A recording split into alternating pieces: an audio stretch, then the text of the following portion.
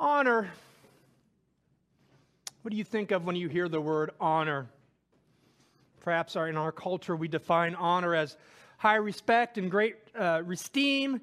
You honor someone because of their accomplishments or their place in society, their status. Maybe you honor someone because of their adherence to what is right or what is conventionally standard. Or you honor to agree to the social etiquette of your times. Like baseball players will honor the unwritten rules of baseball most of the time, and if not, they'll get plunked at the plate. That's some sort of honor. Or you honor that you fulfill or keep your obligation. I keep my word, I keep my promise. There's a certain honor in that. Or there's even a sense of honor that people that serve in the military, there's an honor for them to serve in that capacity, and we honor them. Certainly all those are appropriate uses of the word honor and many, many more. But a more biblical, and more precise understanding of the word honor in Scripture is honor equals value. Honor equals value. The same word that we hear that the Father glorifies and Jesus honors his Father and the Father honors the Son and they just honor Jesus. It's that same word is used to describe Judas' betrayal of Jesus in Matthew 27:9. Then was fulfilled what has been spoken by the prophet Jeremiah, saying, and they took 30 pieces of silver, the price of him on whom a price had been set by some of the sons of Israel. That word, the price of him, that's the same word as honor. You just think about in that context that Judas places a value on Jesus of 30 pieces of silver. Now, you and I we would never do that. But the reality, Judas places a value on any human life for 30 pieces of silver. Judas is not honoring life very much at all, because Judas knew what was going to happen. When you honor something, you're indicating how much value you place on that someone or that something. Michael Scott in The Office says it this way to make it more clearly to you: presents are the best way to show someone how much you care. It's like this tangible thing that you can point to and say, hey man, I love you, this many dollars worth. Honor and value. And so perhaps some of us practice this idea of Michael Scott's value of honor at Christmas time with our kids. And so we set up price, a range, like this is how much we're going to spend per each kid, and you want to be pretty close. Like in case they somehow decide to Google up on your present, and they're like, hey, Mom and Dad love you more? What's that about? So we try to play this game of equal value of presents. Maybe you do. I'm actually really not that concerned about it. And the thing is that usually the value of the present goes down with how old your age some of your kids are. I now have 2 kids that are 18. I hate to break it to them, but the value of their presents are going down. Because the older you get, you see this in your family, you might even stop giving presents to people that get older and older because well, you know what? It's not about the presents anymore, is it? Maybe in this moment you're feeling convicted how much you honor God with the tithe that you give. How much value do you put in him? How do you honor God? How much do you value Jesus? And how do you value him? My personality is in this. I am an introvert, which is not unusual. There's lots of people that are introverts. But I do things differently, and I like being around people. But I have this little counter it's a sliding scale, a counter in my life of my time and energy, and I count the cost in my mind before I have any human interaction. I think, how much is it going to cost me? How much energy do I have to expose that? And so when there's impromptu human interaction, I do that really quickly in my mind. And there's a sliding scale and all that. But I do this all the time in my brain because I honor and value people when I give my time to them. Because my time and my energy is the most precious thing to me. I'm not saying that's what it should be. I'm just telling you that is what it is in my mind. My currency is to give my time and my energy, and it's what I hoard the most. It's what I protect the most. So an example, so when our schools or our kids' teams, they have these fundraisers or want volunteers, I really say, just tell me how much you want to give. Because I'd rather give a physical check than my time and energy to those things, because I value my time and energy more. Now, here's a confession. And I know you are all a little bit holier and more sanctified than I am. But I find myself hoarding and withholding from God.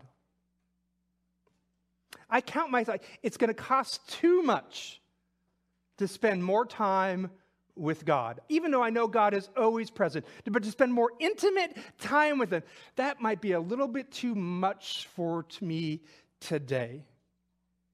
Too much emotional energy, and so I'm going to withhold that today. How am I valuing God? How am I valuing other people? We all have different currencies in our life. You may be like me, you may not be. Some of us is time and energy. Some of us is actual money. Some of us is this emotional investment, so on and so forth. We all have different currencies in our life. What is your currency? How are you honoring God? How are you valuing God?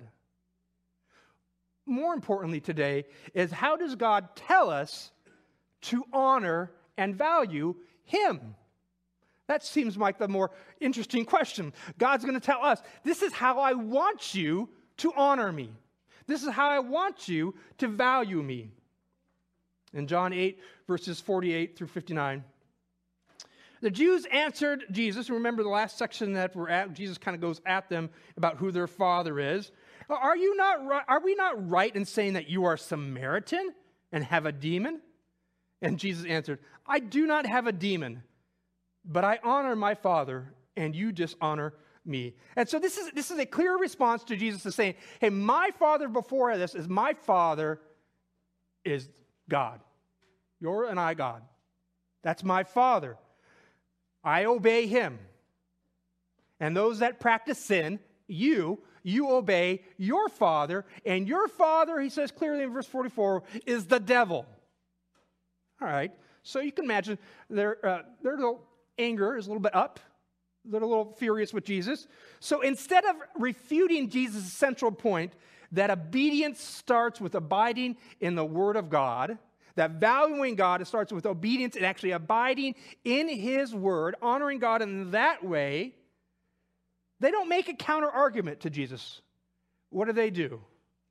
They name call. There's an ad hominem attack on Him.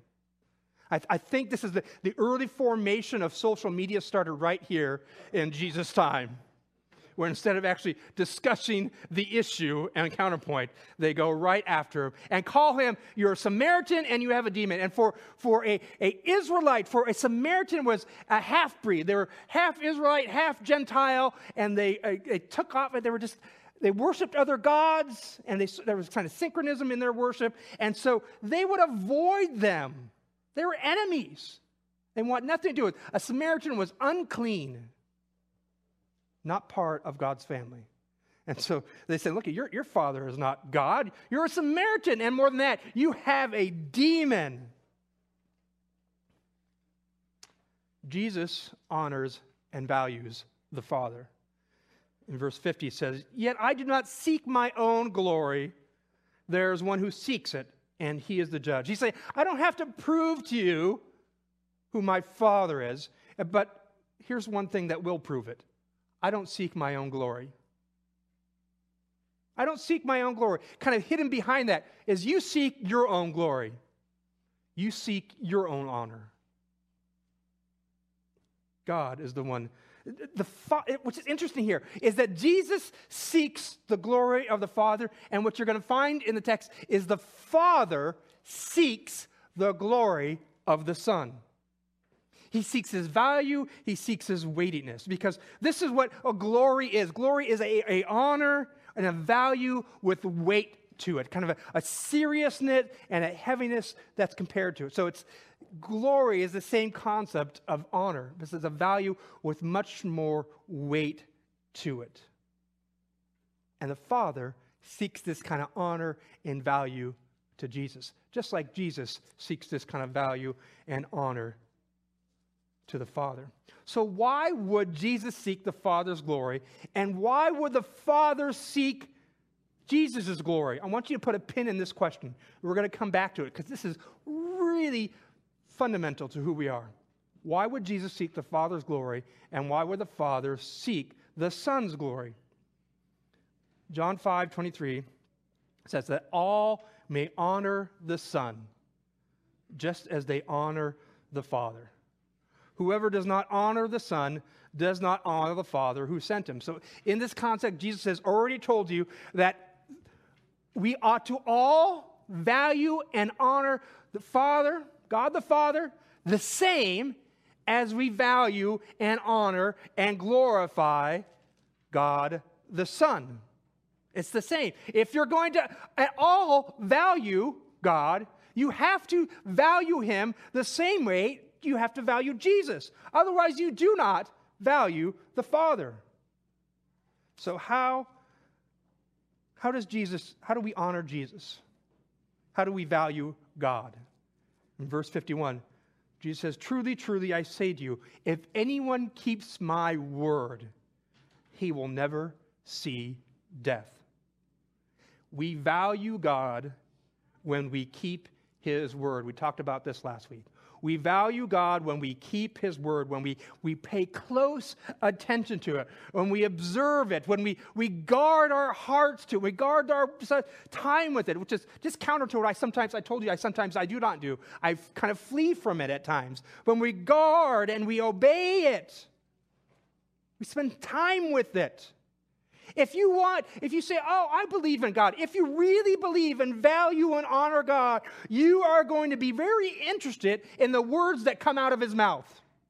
What he speaks to us, what he tells us about himself, about the way the world is, about who we are. You are going to pay close attention to that and guard it and keep it. They're going to be precious to you, and you're going to value that way. And this is like how you value anyone. You value anyone by listening to them. If you just spend time with them and you actually don't listen, I wasn't really listening. Can you repeat that again? And do that over and over. That's not valuing or loving that person. But if you're really focused, like I want to value and love someone, anyone, this is good practical advice. Pay attention to what they're saying. Listen to them. Make them feel heard. Doesn't mean you have to agree with them. Make them feel heard. This is how we value and honor God, first and foremost. We keep his word. Verse 31, 8:31, so Jesus said to the Jews who had believed him, "If you abide in my word, you are truly my disciples." Knowing about Jesus, confessing who he is, even knowledge of a few verses, coming to church does not guarantee a deep, intimate relationship that values God. It's a good start, but it does not guarantee it. The way that we actually value and honor God is not just by listening, but by obeying. We hear it, and then we obey. Obedience in God's word, obedience in our own words and our own deeds, that is how we value and honor God.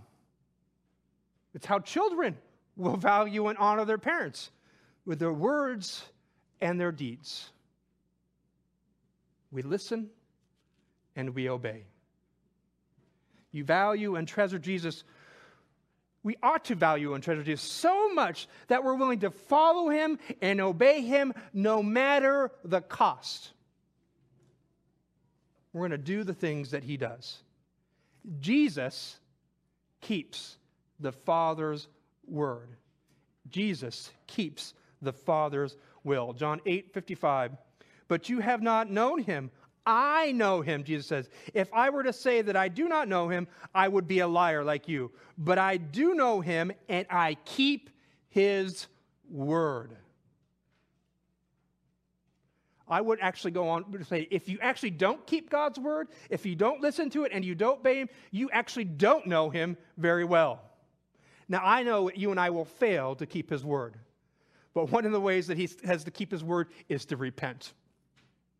So if we begin to live a life constantly, we come here every Sunday, we have a prayer confession, time of repentance, that this is how we should live our life, is constantly in repentance. That we are not following God, or not keeping and obeying his word. Jesus doesn't ask us just to keep his word or to keep the Father's word. He doesn't ask us to something that he is not going to do first. Jesus does this first for us. He models it. It's actually one of the reasons why God comes into the world as Jesus, this incarnation of God in the flesh. He shows us, he actually models what obedience looks like in our life. What obedience and valuing and honoring God is. It's not just, he comes to the world, not just. He comes to the world to die, to pay the penalty of our sins, to give us his righteousness, right? That is all part of it. But it also is the way he lives his life is a model to us. It is the way for us. It's who we're called to be. To live a life valuing God over everything else. The Son values the Father over everything else.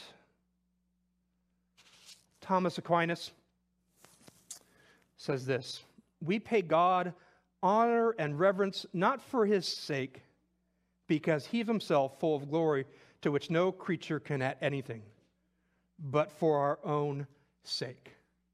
There's such a deep biblical truth to that. God tells us to glorify him and honor him and value him above all else. You can say, wow, that's really conceited of God. But the thing is, God doesn't need us to value him. God doesn't need us to honor him. God doesn't need us to glorify him. He doesn't need anything. He is complete of himself. In him is full of all glory.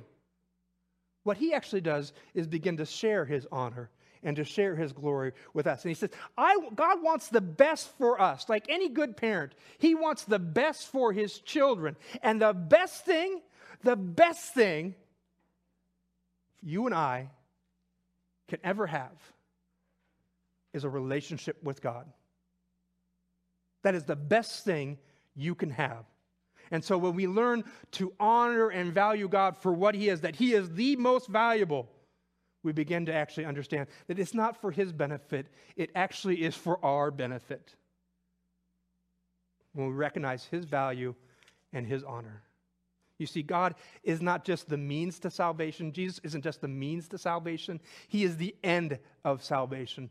A lot of times we get in our life, we think of the end of a place that's free of sin and love and peace, and we make it more about us. Like heaven, talk about heaven, but it's very clear in Scripture. Heaven is just a description of being with God, a place where God is omnipresent and we all know it. That we are with him. God is the end of salvation. He's also the means of it as well. In him is all glory and honor. The benefit of valuing and honor Jesus is to us, not to him. In John 12:26, if anyone serves me, Jesus says, he must follow me. And where I am, there will my servant be also. If anyone serves me, the Father will honor him. Why is that? Because honoring and serving Jesus is honoring and serving the Father. John 8:51, Jesus says, truly, truly, I say to you, if anyone keeps my word, he will never see death. In verse 40, he goes on, he clarifies this, "For this is the will of my Father, that everyone who looks on the Son and believes in him should have eternal life, and I will raise him up on the last day." Remember, these Jews that are questioning Jesus, they're described as believing Jews. People with fickle faith. And they don't understand that Jesus is not talking about physical death here in verse 51, that everyone who keeps my word will not see death. But he's talking about spiritual death, being separated from God. And they ask him, listen, are you greater than Abraham? Are you greater than the prophets who died already? Saying that you won't die and that we won't die? That doesn't make any sense. And the short answer to that question that Jesus doesn't answer says, yes, he is greater. They asked a good question. Yes, I am greater than Abraham, and yes, I am greater than all the prophets, because he is God. In John 8:56, your father Abraham, he says, rejoiced that he would see my day. Jesus says, your father Abraham, which you're clinging tightly, that's how you are saved, because you're connected by blood to Abraham. He said, Abraham rejoiced, past tense, that he would see my day. He saw it and was glad. Now, they were very clear in understanding what Jesus was saying, but I want to make sure that we're clear. He's not saying that Abraham is in heaven, dead already, and he sees Jesus in his current day, in this moment, and he says, oh, he rejoiced and glad because the Son has come into the world. That's not what he's saying. They all understood it and say, look at Jesus. They said, you're not even 50 years old. Jesus is around 30 years old, let alone 2,000 years old, which was how the difference between Jesus' age and Abraham's, about 2,000 years.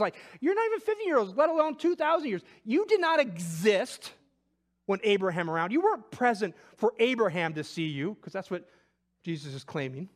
That's what they knew he was claiming. That's absurd. And Jesus goes on to say, in verse 58, Jesus said to them, truly, truly, I say to you, before Abraham was, I am. Now, we've been talking about that I am statement over and over. This is a deliberate statement again that's connected over and over what Jesus said, particularly in John, that he is referencing the introduction of God to Moses by name, that I am the great I am. It was clear to all who heard it. Because Jesus doesn't say to them, before Abraham was, I was. Which he could have said, which would have almost meant the same thing, right? I was back then, and I am now. He doesn't say that. He says, means the same thing. He says, before Abraham was, I am. I am. And of course, this is why they actually turned to kill him and stone him in this moment. How dare he claim to be equal to God? Let's go back to the pin. Why would Jesus seek the Father's glory and the Father seek Jesus' glory? Why would Jesus value and honor the Father and the Father honor and value the Son? Shouldn't it just be the one way? This is really important. This is a foundational understanding of the Trinity, how God reveals himself to us. The Westminster Confession of Faith, I think, explains it well. I don't know if we'll clarify it to you, but explains it well. In chapter 2, paragraph 3, in the unity of the Godhead, there are three persons having one substance, power, and eternity. One substance, one power, one eternity. God the Father, God the Son, God the Holy Spirit. The Father exists. I love that sentence. The Father exists. He is not generated and does not come from any source. He's always existed. It's the definition of eternity. He's always been there. The Son is eternally generated from the Father, and the Holy Spirit eternally comes from the Father and the Son. So I just want to pause there for a moment. What does eternally generated mean? Is there a beginning point to that? No. It's forever. So the Father has always existed, and Jesus, the Son, has always existed, who's been eternally generated from the Father. That's always has. There's not a beginning point. There wasn't a moment like, aha, the Son's going to exist. And the Holy Spirit is eternally generated because it's the same Spirit from the Father and the Son. There wasn't a point in time where the Father and the Son said, you know what we need to do? We need to generate the Spirit. They've always existed. It's like, it's not a great way of explaining, because it's hard to comprehend this eternal reality, but I want you to understand that they've always existed together. This is so important because no other faith has this concept. Lots of faith talk about love, not, I don't think, in the same way as Christianity, but they talk about the foundational thing to understand about God is that the Father and the Son eternally exist in a mutually honoring and valuing relationship, always glorifying each other above everything else. They're in a mutually loving relationship. For God so loved the world that he gave his Son. For God so loved the Son, so the Son so loved the Father that he obeys his will. This is all the same. They have the same will. I want you to understand, this is not, we see Jesus submitting to the Father's will all the time, but he has the same will. But it's described in Scripture. One of that ways is because of incarnational ministry, Jesus is modeling submission for us. Ontologically, by the very substance of who the Father and the Son there is no subordination. Ontologically, there is no subordination within the Trinity, that one is greater than the other. They're all one God. One God. Mutually submissive all the time because they have the same will. In terms of salvation, how it plays out, there is an economic, how it works, there is an economic subordination. The Son always submits to the Father's will, even though, ontologically, there is no subordination. But it's modeled to us. There is an eternal, mutual, loving, submissive relationship to each other. The Father submits to the Son submits to the Father. It's this way all the time. When you value someone properly, you love them. Only when you value them properly. The Son always values the Father properly. The Father always values the Son properly. For you and I, this is a struggle. This is a struggle in our love because sometimes we undervalue people and sometimes we overvalue people. You think about how can we overvalue people? When you put people before God, you overvalue them. You have not put them in the proper place. When you put animals before people, you are undervaluing people. Be kind and gracious to animals. Right? This is good. Don't hear me not saying that, right? But there's a proper place. There's a proper place for me how I love my kids and how my life. But if they're first in everything in my life, I have overvalued them. If you're willing to sell someone for 30 pieces, you have undervalued them.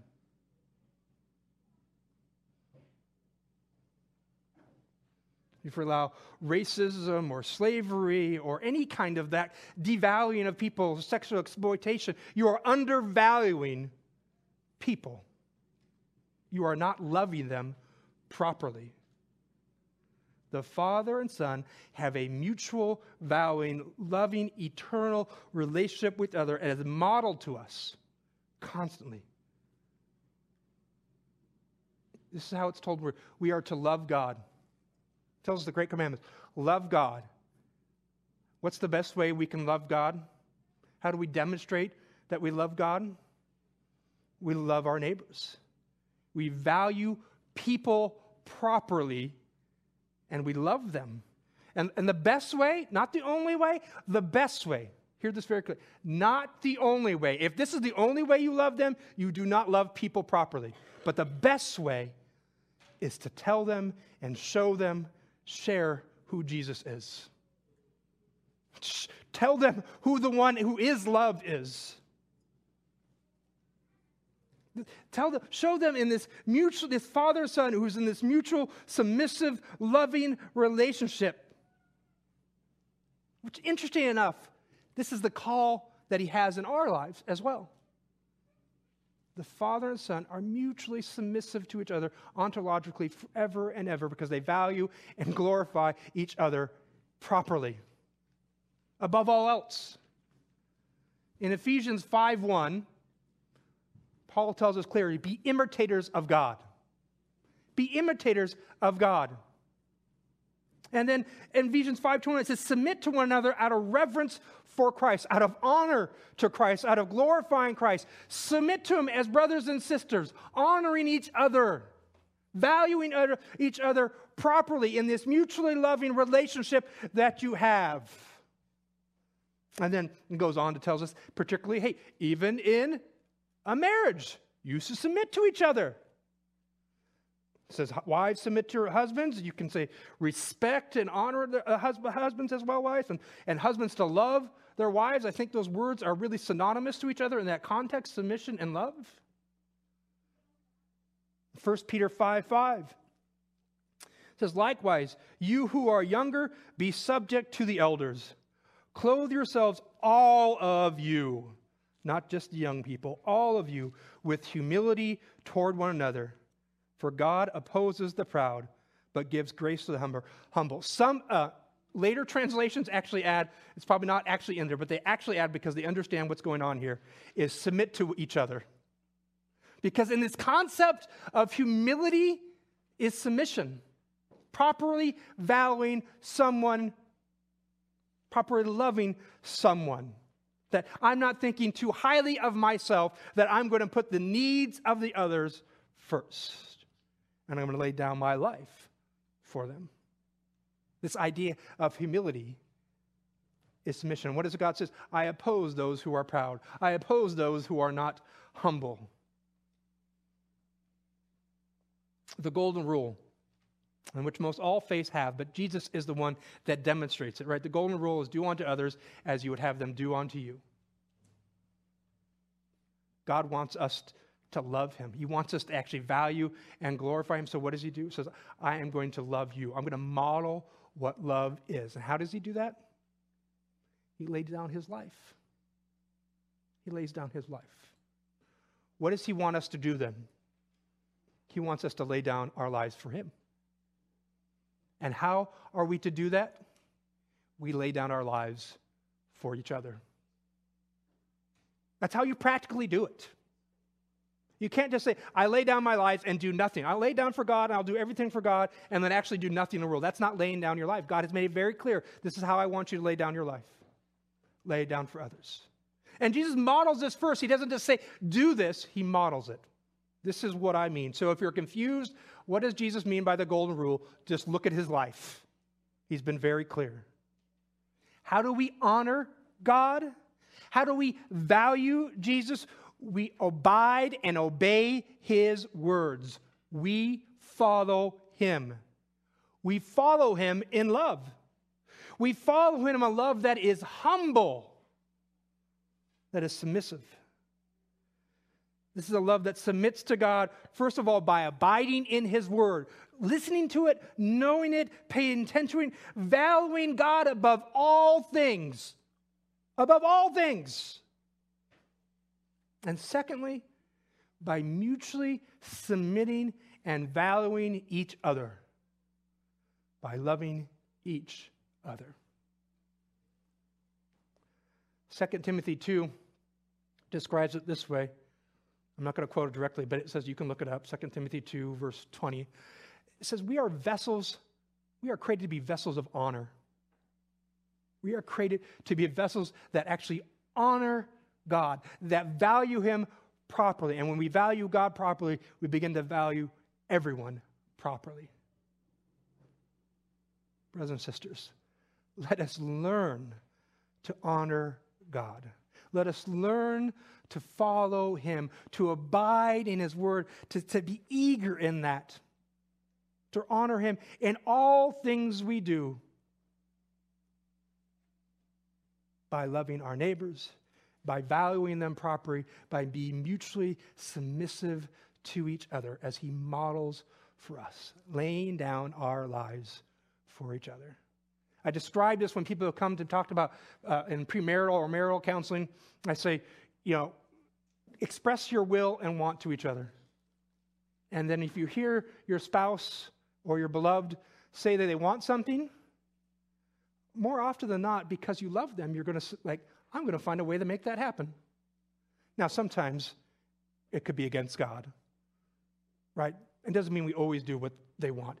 But in your heart, you want to honor and value them. And so when you express it, and when you have two lives that are submitting to each other, you may think, how does anything get done? Well, here's the point I think what Scripture is saying is that the reality is when lives are not submitting, that's when nothing gets accomplished. Only when we submit. Only when we submit in love does anything worth of value get accomplished. Let us pray. Gracious Father,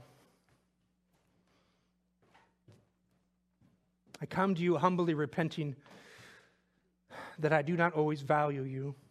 I do not always honor you in the way that you should be. That I do not always honor and value the people around me. Lord, we pray and we ask that you draw us to you.